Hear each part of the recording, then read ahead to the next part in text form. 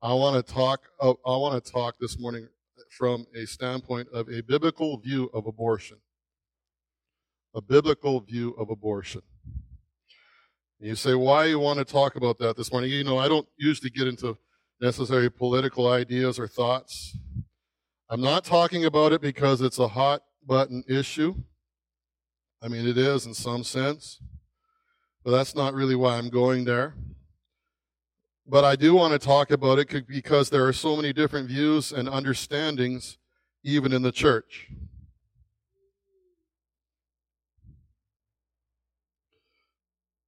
First of all, let me say before I get into it today, I'm not here to condemn anybody, and I will address the kind of church's response to some of these things at the end of the message. But I do understand what Scripture says. When God says that if we confess our sins, He is faithful and just to forgive us our sins and cleanse us of all unrighteousness. And so I don't know the heart or life of some of you, and so I don't know everything that's gone on in your life, and it's not really my intention to pry into that, but I will say that there is no sin that God cannot forgive. And so I just want to lay that out there right at the beginning of this, because sometimes in this whole thing we can kind of feel condemned and so forth, and that's not where I want to go. I do want to look at a biblical view of it, because many Christians don't know why they support or don't support abortion. Many don't address the subject from a biblical view, but only, if you want to say, from a political or humanistic point of view. And I am looking into the church today, and I'm looking into the world today, and I think sometimes that is the fault of us as pastors and us as churches, because we don't lay out a biblical understanding to these issues in our world. What does the Bible say? Why do we not support, or why do we support something? So I want to share concepts, and this is my thought. I want to share concepts from Scripture which we need to consider when we look into these arguments. And I want to move past just the simple idea of, Exodus chapter 20 and 13, or Deuteronomy 5 verse 17, which says you shall not kill or you shall not murder. I want to move past those things and give us some real understanding of greater depth to what Scripture says regarding this issue. And so my opening verse, and some of this I'll readily say, some of this is I'm borrowing from others that I've heard and putting it together along with kind of my thoughts or ideas as I've thought about this issue. The opening verse that I would have for you today, and you can write these things down, I don't have it on the screen this morning, but Proverbs chapter 6 verses 6 to 19 says this: "These 6 things the Lord hates. Yes, 7 are an abomination to Him: a proud look, a lying tongue, and hands that shed innocent blood, a heart that devises wicked imaginations, feet that are swift in running to mischief, a false witness who speaks lies, and he who sows discord among brethren." We could break through that verse and kind of talk about that. I just understand, there's a lot in there. We're going to focus on verse 17 in our thoughts today, where it says that He hates hands that shed innocent blood. But let us remember that God also says this about a lying tongue. Someone who's swift to run to mischief, someone who gives a false witness, someone who even sows discord among brethren. That right there, hey, we should take that in the church. Okay? So just understand this. We see the beginnings of this in the very beginning chapters of the Bible, when we have the story of Cain and Abel. And we know the story of Cain and Abel, and that Cain killed Abel because he was jealous and upset with God's response to him and God's response to Abel, thinking it was really unfair. It's an interesting thing that God speaks to Cain after all of that interaction that Cain had with his brother in killing him. And in Genesis chapter 4, verses 10 and 11, God says to Cain, "What have you done? The voice of your brother's blood is crying out to me from the ground. Now you are cursed from the ground, which opened its mouth to receive your brother's blood from your hand." I really just want us to understand this morning that God looks upon the shedding of innocent blood. Cain had done nothing, or Abel had done nothing wrong in that instance. But God looks upon the shedding of innocent blood and takes it very seriously. I'm going to simply give you one scientific or medical understanding this morning, one scientific or medical argument this morning. If you want more, you can go online, or I would encourage you even to speak to Dr. Addy. He's not here today, but you could talk to him about this, because I'm sure he could outline this in a greater fashion. I do want us to look at this one thing, though, before we get into the major focus of the word, because I think it's important for us to understand that even in our world today, there's not a lot of logic that is thought of when we look at this. If you take every medical, biological textbook that is out there, it'll acknowledge that the human organism that emerges from fertilization is a living member of the human species, and that it is a whole human being with its own DNA and genetic code, and that it directs itself along a developmental trajectory that is specific to being human. You will never find that a mom will give birth to a dog. Amen? That just doesn't happen, okay? The fetus, that which is born out of conception, grows along, has its own DNA, has its own genetic code, and therefore is specific to being a human being. Saying that human beings all deserve equal protection under the law. And if you exclude an entire segment of the human family based upon them being small or dependent or biologically immature or temporarily incapable of high-level functioning. By the way, I'm reading this from a scientist. This is not me, all right? You know this is not my language, all right? That is a lethal form of discrimination. And if you look at it this way, you could even see that this is not necessarily even a religious argument, but it is a human rights issue. But what does the Bible say? Some of the arguments that are out there is that the baby or the fetus is not a human being at conception or even before birth.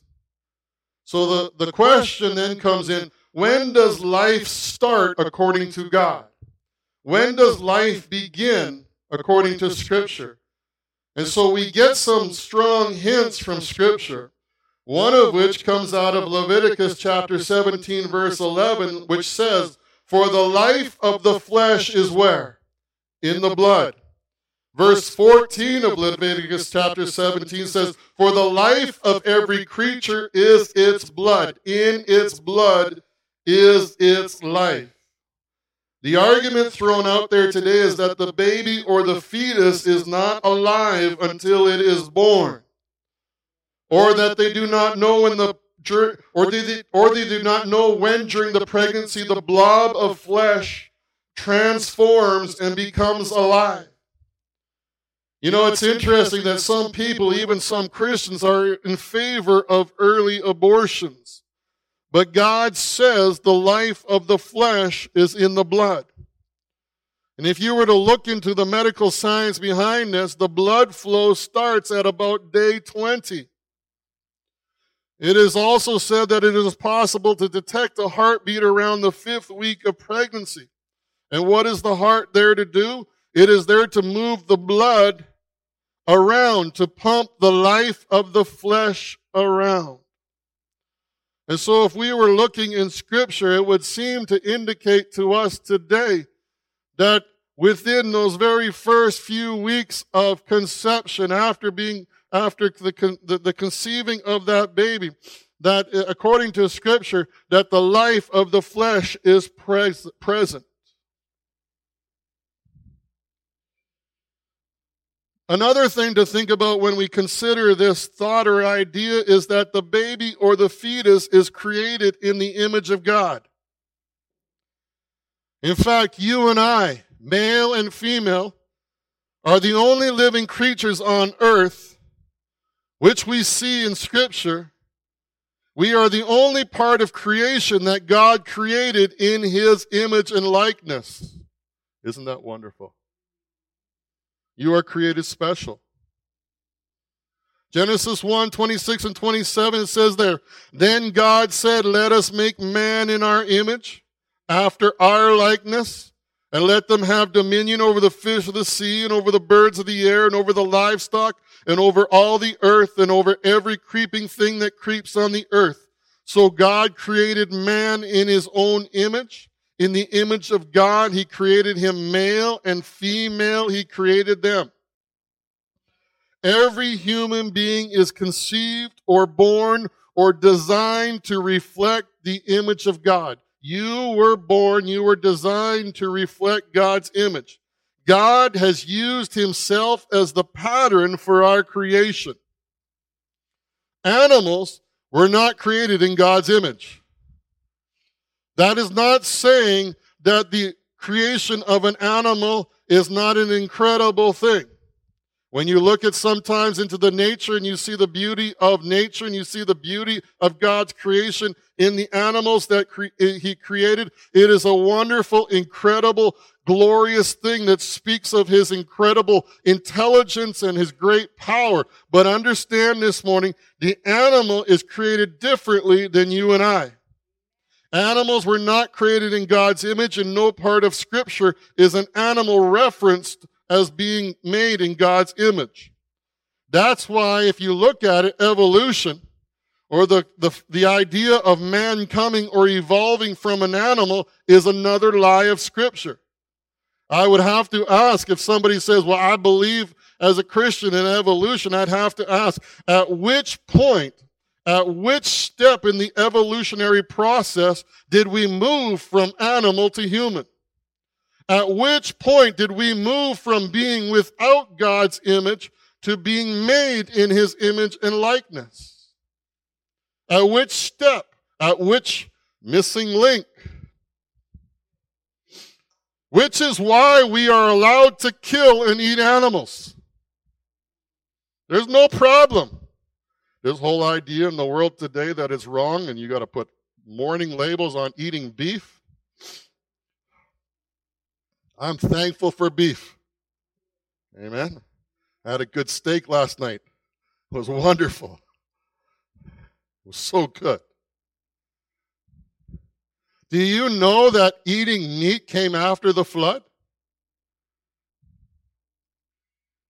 Before the flood, humans were vegetarians. Thankful I didn't live at that time.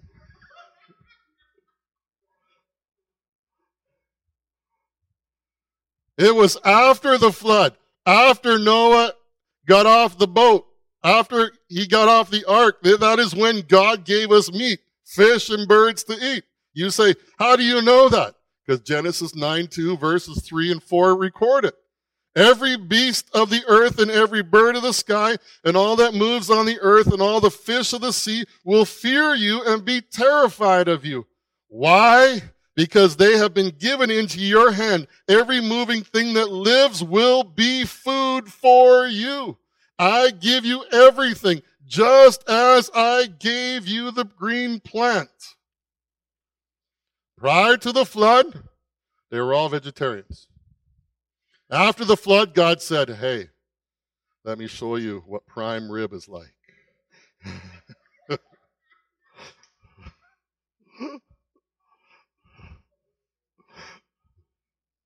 I'm having a little fun, yes. Most people don't know that. Most people thought Adam and Eve were meat eaters. They weren't. However, so God, that's a little side note. However, just a few verses down from this part, God instructs Moses or Noah in verse 6 and says, whoever sheds the blood of man, by man shall his blood be shed, for God made man in his own image. So God says, I've given you all the animals. It's okay to take the life of the animals and eat the animals because I've given that to you for food. But understand that whoever sheds the blood of man, there is a judgment that comes to that person because that person is taking the life of someone who was made in God's image. So one very significant reason it is wrong to kill another human is because that person is carrying the image of God. And to destroy or murder a human is to, in a sense, destroy that image. Which is why God says in verse 5, before this one, that God will give or demand an account. In fact, he will demand capital punishment, and he actually demands it on both man and beast, if you read that scripture, as payment or judgment for the life that was taken.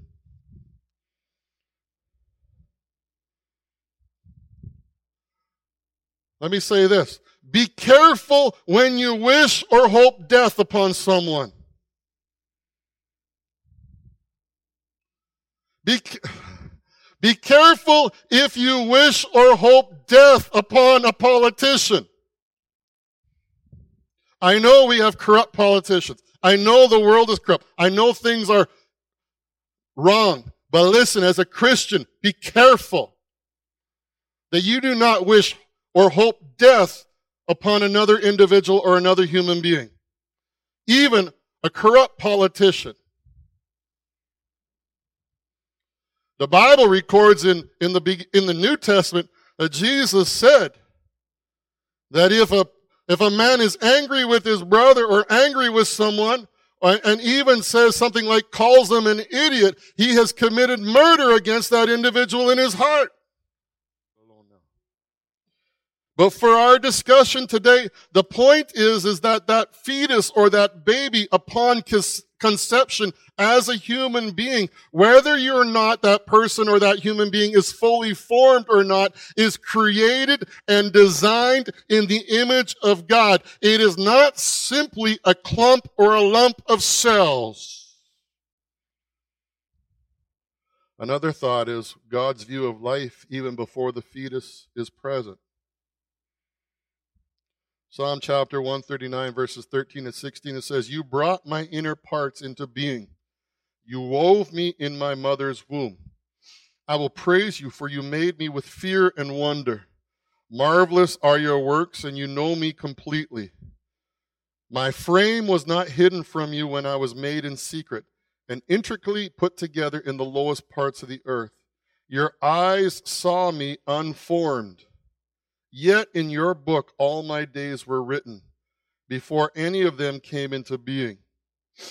Isaiah chapter 44, verse 24 says this, thus says the Lord your Redeemer, and he who formed you from the womb. I am the Lord who makes all things, who stretches out the heavens alone, who spreads abroad the earth by myself. Jeremiah chapter 1, verse 4 and 5 says this, now the word of the Lord came to me saying, before I formed you in the womb, I knew you. And before you were born, I sanctified you, and I ordained you a prophet to the nations. In Psalms and Jeremiah, we see that God had knowledge, or God has knowledge of every person, of every human being before they were born. This tells me that it is with God's intention and purpose that each one of us is created. God knew each one of us prior to our existence. Our days, our purpose, His plan for us was written or determined even before we were conceived. How do I grasp or understand that?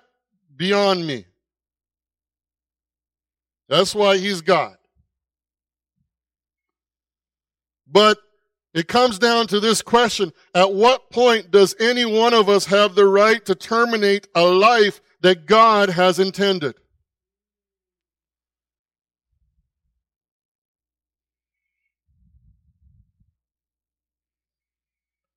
Let me talk a little bit about a sensitive subject. Please hear me, because I know these are difficult things. People will say, what about things like rape or incest or other negative circumstances of conception? God doesn't need negative circumstances to bring someone into the world, but we have to understand evil exists. Freedoms for humanity to act as they want exist. Sin exists, which brings about some of the results that we see. One of those results is that people are born because of less than ideal happenings. You just have to look at the situation in our family with our children to see that. And I've had people kind of insinuate to me, well, there was a way that those children could have been taken care of. And I'm like, I'm so glad. I'm so glad that the mom didn't decide that. Now here's the mastery of God. God can take any negative situation and turn it to good.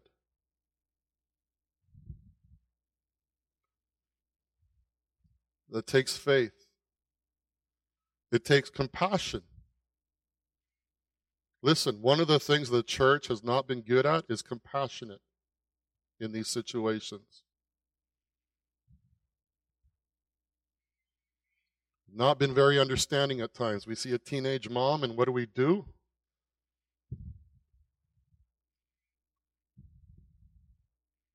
We condemn her for her mistake.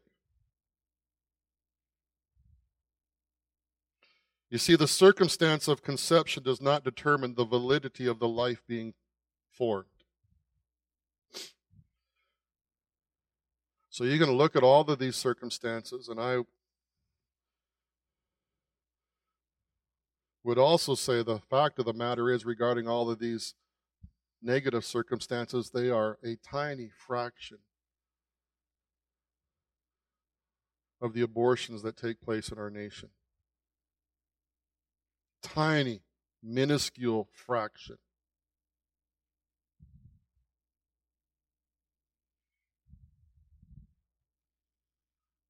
The Bible says in Romans 8:28, we know that all things work together for good to those who love God, to those who are called according to his purpose. God can take any circumstance or situation, however negative, in the negativity and the sin and all the destruction that you want to say that it was started in, and God can turn it around. In the person that has faith and trust in him, God can turn it around and use it for good.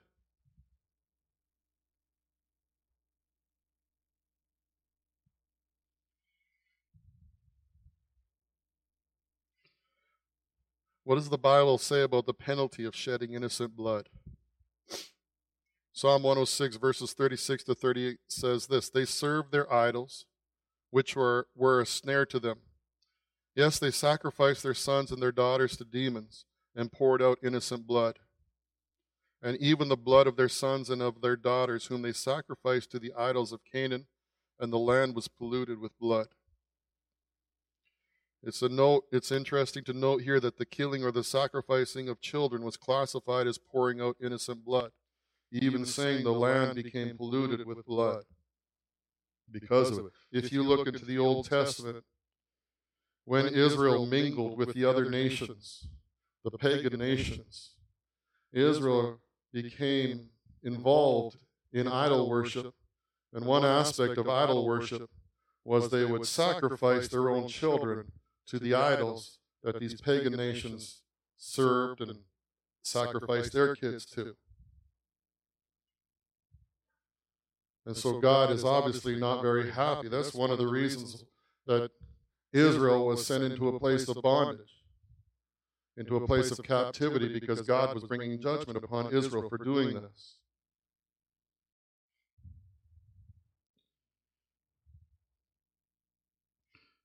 The result or the judgment that came is found in verses 40 to 41, where it says, "Therefore the wrath of the Lord was kindled against his people, and he abhorred his own inheritance. He gave them into the hand of the nations, and those who hated them ruled over them."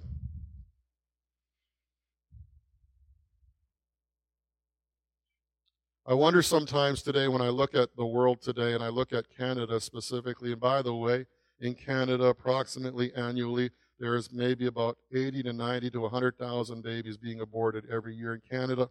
In Alberta, it's about 12 to 13,000 every year, which means roughly about 30 to 40 a day in Alberta alone.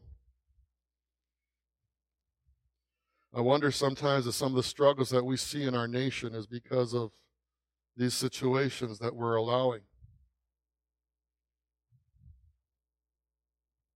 It's just something to think about.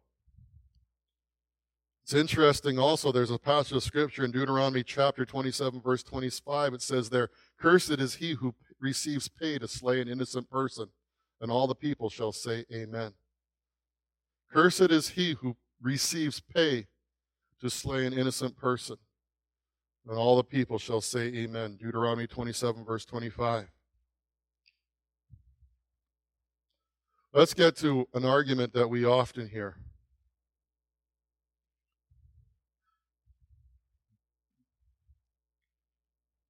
Please hear the whole thing. What about the argument, my body, my choice? Many Christians fall into this wrong thinking. Many Christians or people, ladies or whoever might say, no one will tell me what to do with my body. Can I say, how about God? How about God? As a Christian, how about God? 1 Corinthians chapter 6, verses 9, it says, "What?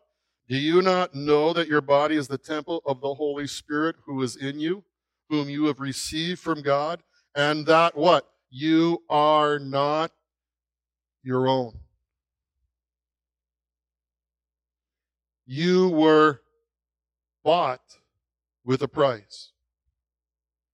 Therefore, glorify God in your body and your spirit, which are God's," meaning it's His. Or 1 Corinthians 7:23, "You were bought at a price. Do not be the servants of men." Listen, as Christians today, we're not our own. God has purchased us. We even sang it this morning. God has purchased us with the very life of His own Son. And now He has ownership. As Christians, He has ownership of us. This goes beyond simply this idea of abortion or anything else. I mean, this relates to every aspect of our life.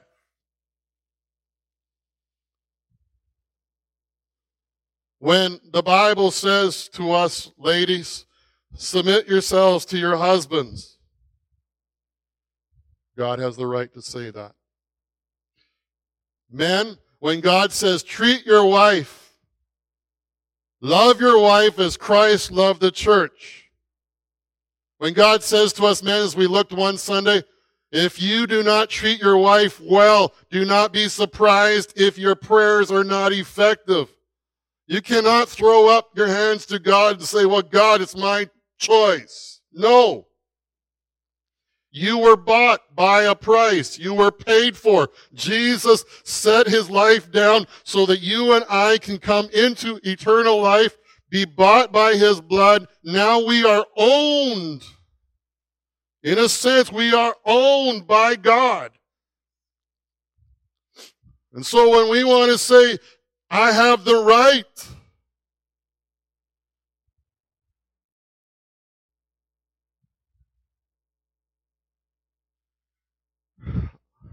we need to be careful.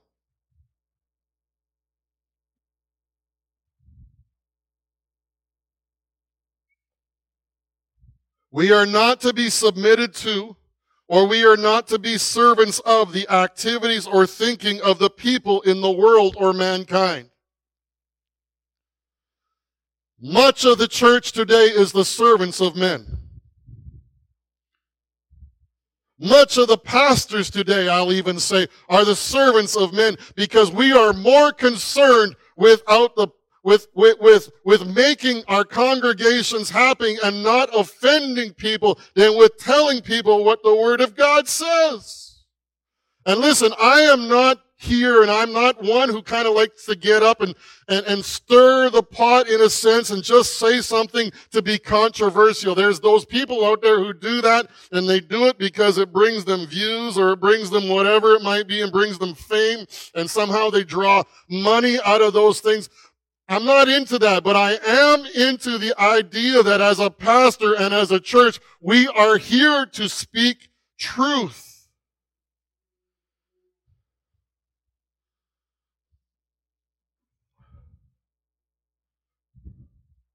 Yes, in love. So that we are not the servants of men or the world.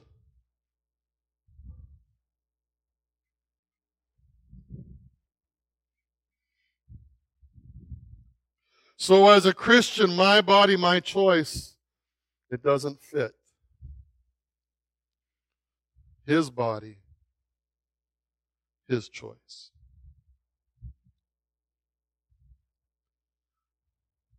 Let me just talk about the progressive nature of sin. James chapter 1 verses 14 and 15 says, "But each man is tempted when he is drawn away by his own lust and enticed. Then when lust has conceived, it brings forth sin. And when sin is finished, it brings forth death." This verse really speaks to the progressive and destructive nature that comes with sin. To say that it is just a small or minor sin is deceptive.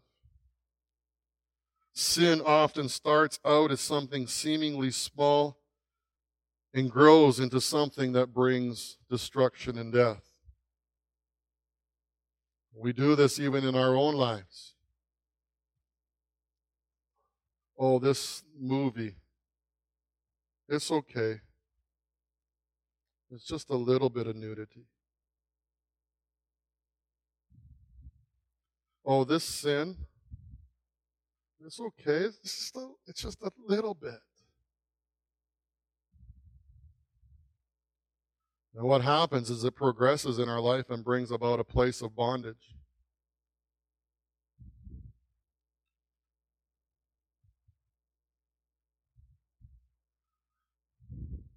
You know, it starts out, well, in some ways, people will say, well, it's okay to abort a baby in the first trimester,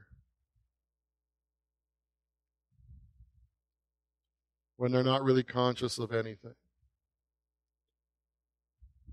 Then it moves on, moves on, and moves on. And many Christians do not realize to what extent things are allowed to get to, and how even the killing of babies has become acceptable. Maybe you know it, maybe you don't know it, but in Canada there is not one law or regulation that regulates abortions. You can go in as a mother with a 9-month full-term baby in your womb today that would be born tomorrow. You could go in today and have it aborted, and it be legal. That is not me making up stats. That's not me making up anything. All you have to do is go look at the laws.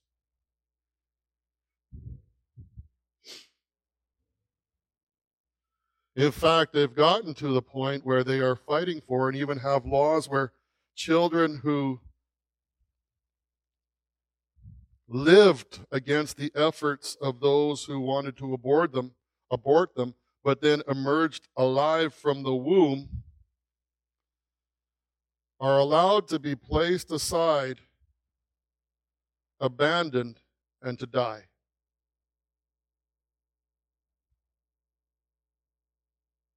This happens in Canada. This happens in the United States.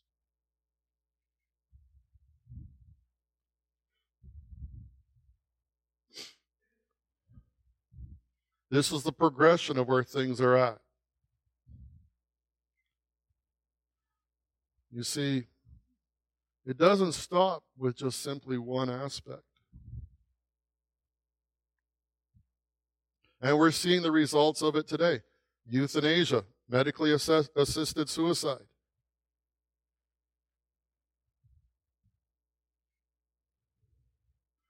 We are killing thousands of people a year in Canada through medical assisted suicide, medical assisted death. And by the way, in the next several months, Canada will become one of the few nations in the world which will allow medical aid in dying for people who are depressed, who have personality disorders, who have schizophrenia, and other mental afflictions. Who gets to decide that? I mean, have you ever woken up one day and like depressed? Like, man, I wish life was a little, I wish God would just come take me today.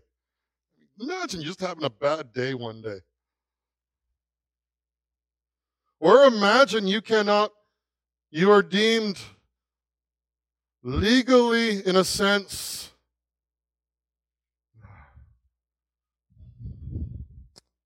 not able to make your own decisions for your life. And somebody decides that your life is not worth it. You see, I think about these things sometimes because of the nature of where my body is at. It would be very easy I live in pain all the time. Things are struggle for me. I could see it one day where somebody decides and turns around and says, Chad, you're too much of a burden to society. You live in pain so much.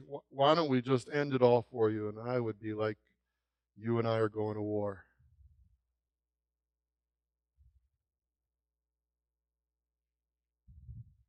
But it's a reality that we face in our world today. Who decides a life is worth living? It's coming even for our seniors. It's come already in parts of the world for our senior citizens. It's not just as simple as my body, my choice. Because in those situations, it's somebody else's choice.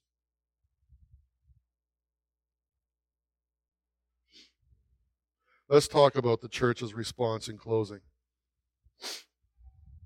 The church, I believe, has failed in this area. One, I believe the church has failed in the sense that we have not spoken up and given truth. And I'm not talking about necessarily going and picketing and all those sorts of things. If you look at the population of the church in Canada and the population of Christians in the church in Alberta, if we all stood and voted what was biblical and where our conscience stood, especially in our elections and so forth, we could drastically and dramatically change the political environment of our country and our province. One. So therefore, as a church, we need to have an understanding of what the Bible says. Well, let's talk about these other things. The church needs to operate in a place of compassion and love. People make mistakes. Amen? How many have blown it? Yeah.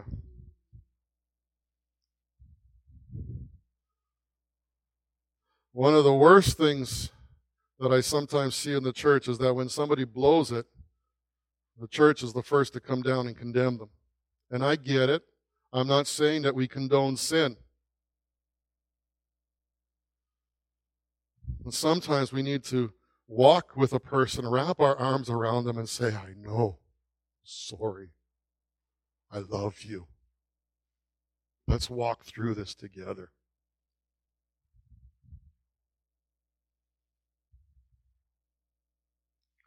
Let's help you through this.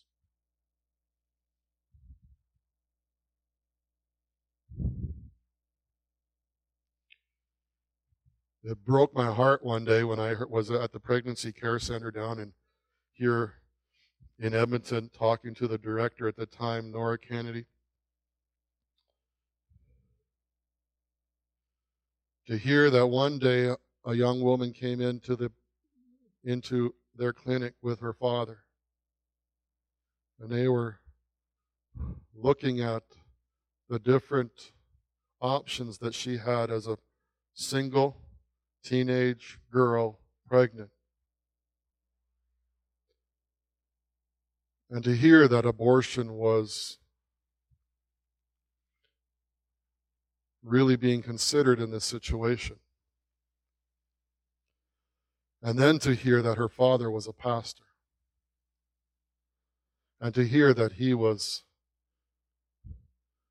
kind of in favor of this procedure. Because he was scared of the shame that was going to come to him as the pastor of the church for the mistake of his daughter.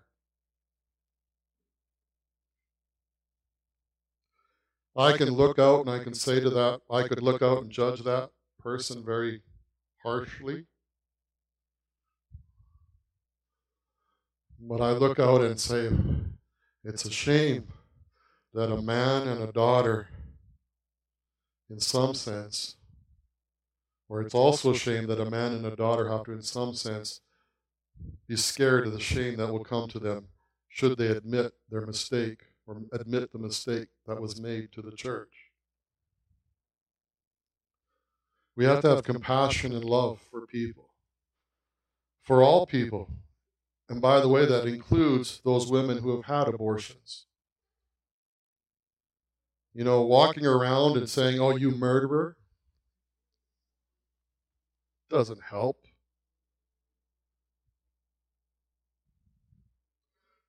The church needs to step up with practical solutions and help in these situations to help people know that they can get through these situations and that they're not walking it alone.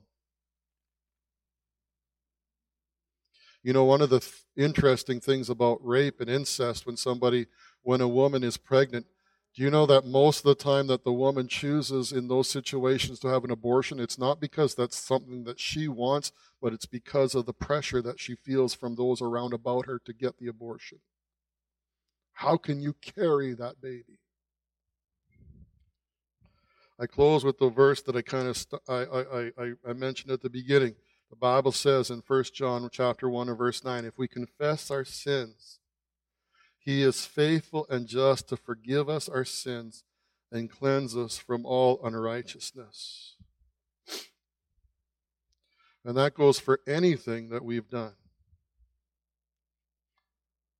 So while I would encourage us to have a biblical view on this subject, I would also encourage us to walk in the love that God has called us to walk in and to care for people the way that God cares for people. Praise the Lord. Let's bow our heads this morning.